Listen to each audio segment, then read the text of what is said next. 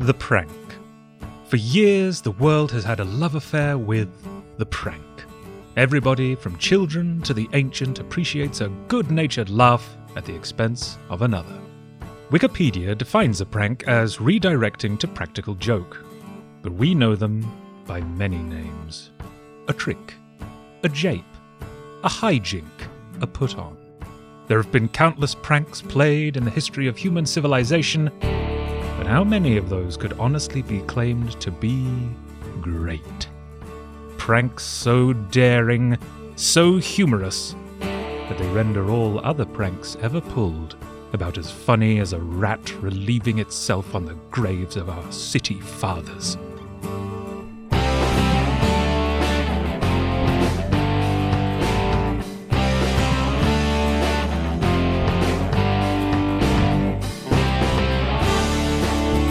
You're listening to Something True, stories from the footnotes of history. Written by Duncan Fife and read by Alex Ashby. This week's episode, Class Clowns.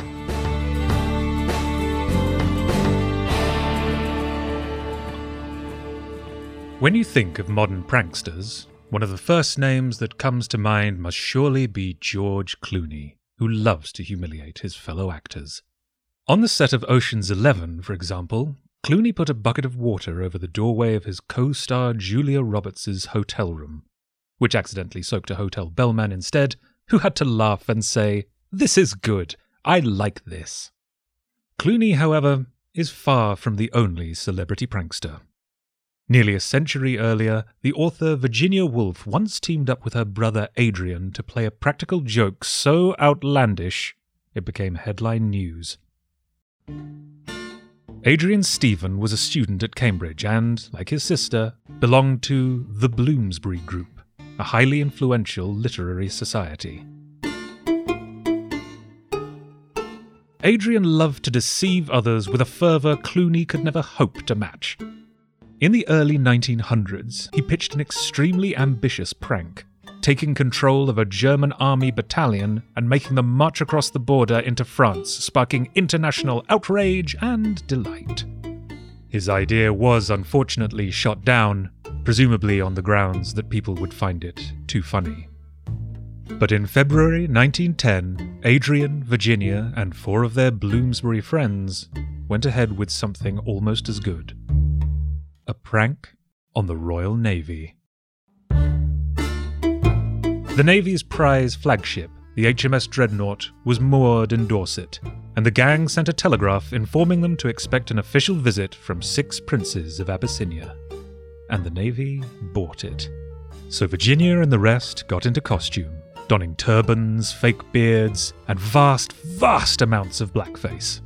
They were received upon the Dreadnought with royal honours and given a tour, in which they pointed at things spouting off gibberish like bunga bunga, barely able to contain themselves.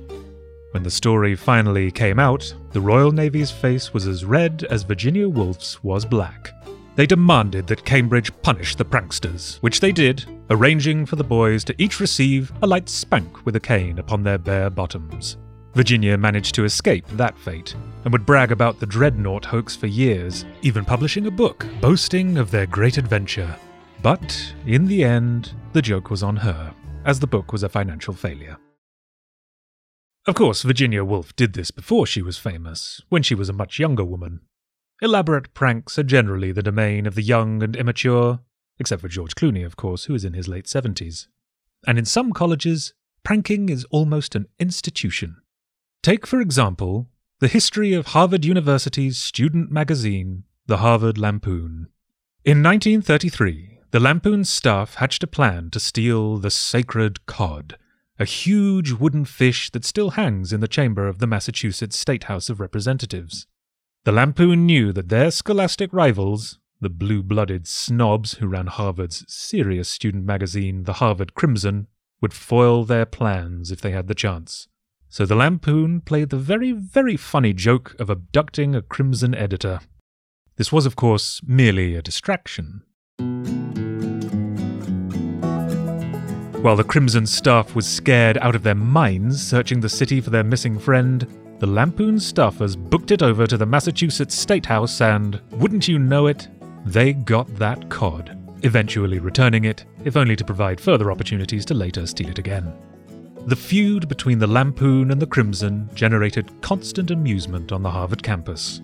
The Lampoon had a cod-like trophy of its own, a big copper ibis, which they displayed proudly. As you might imagine, this was an obvious target for the folks at the Crimson, and they stole it repeatedly.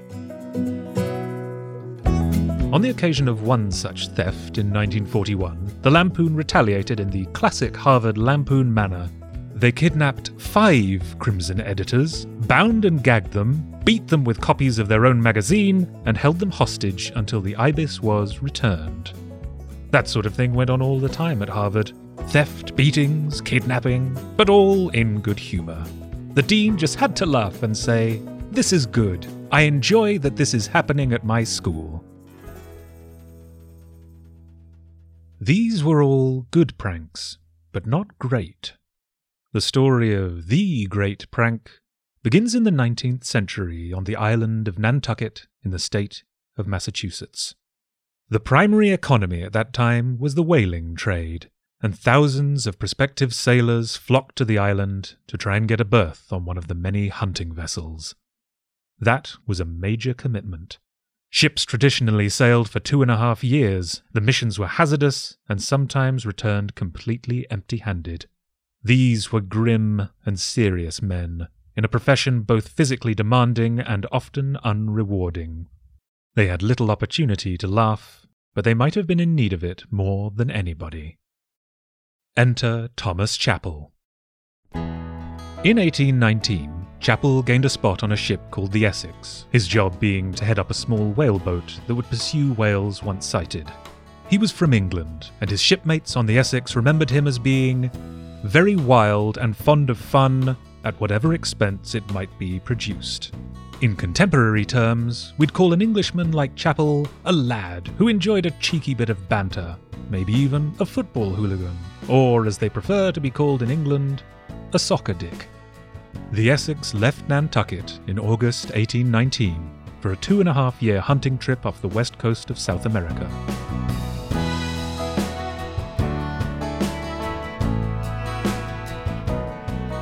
There are great romantic notions of whaling, of long voyages and the thrill of the chase, but the work was also very boring and extremely hard. It must have been hell on a man like Chappell, an enjoyer of humour and fun. He just didn't have time to pull any pranks when he was so busy. But the voyage was even tougher on the Essex's captain, George Pollard. When the Essex arrived at her South American destination, after about a year of sailing, they found the area almost entirely fished out. Morale was low, and a habitual jokester might have chosen this moment to raise the crew's spirits with a roaring good prank. But Chappell was in a league of his own, and held off for now because he knew that the essence of any good joke was, of course, timing. Captain Pollard, meanwhile, had no intention of returning to Nantucket a failure, so instead he ordered a course be set for the South Pacific, where there was rumoured to be great whales. Just fantastic, great, big fucking whales. But since it would be a longer journey than they had planned for, the Essex would have to restock first. On October 22nd, 1820, the crew anchored at Charles Island in the Galapagos, and they spent the day in the hot sun rounding up hundreds of giant edible tortoises, strapping them to their backs, and carrying them to the ship. Some of the men were so desperate from thirst that they cut the tortoises' heads off and immediately drank the blood that spurted from their necks. It was a grisly sight. And it was here that Thomas Chappell decided the time had come for a practical joke. "Ooh, you know what'd be a laugh?" he said to himself. "If I went onto the island and just set it on fire." His sides sore from holding in the laughter, Chappell snuck away from the other sailors still out hunting. He got out a tinderbox he had smuggled ashore with him. "They are gonna properly piss themselves at this," he chuckled, and set the underbrush alight.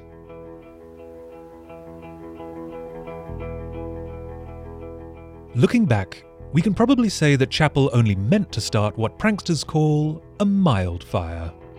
He probably didn't consider that it was the dry season and that the island was nothing but vegetation. Chapel's fire promptly grew to an inferno, covering everything in sight. The sailors on shore were quickly enclosed by walls of flame, and had no choice but to run through the blaze to get back to the Essex. The Galapagos tortoises of Charles Island were not so lucky. In hours, they became extinct, along with an entire population of birds.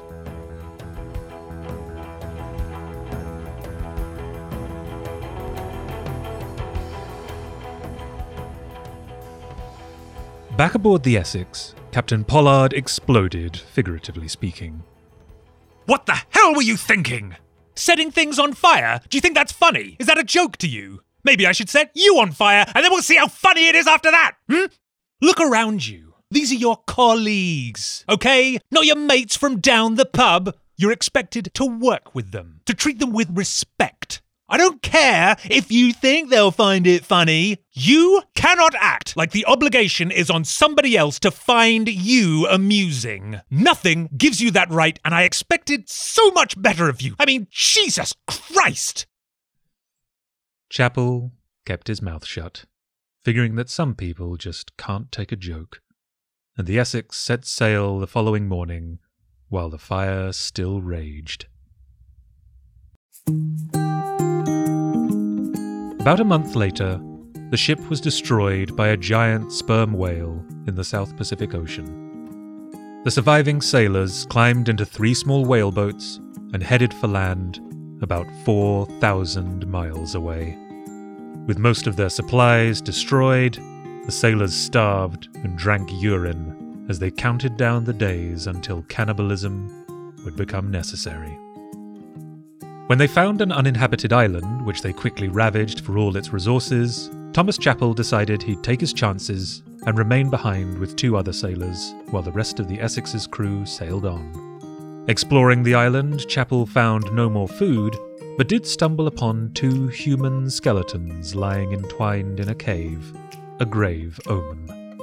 Thinking back on the great whale that had attacked the Essex so suddenly and delivered Chapel to this grim resting place, he had to respect the beast, because he knew a good prank when he saw one, and he, Thomas Chapel, the once great prankster, had been outdone.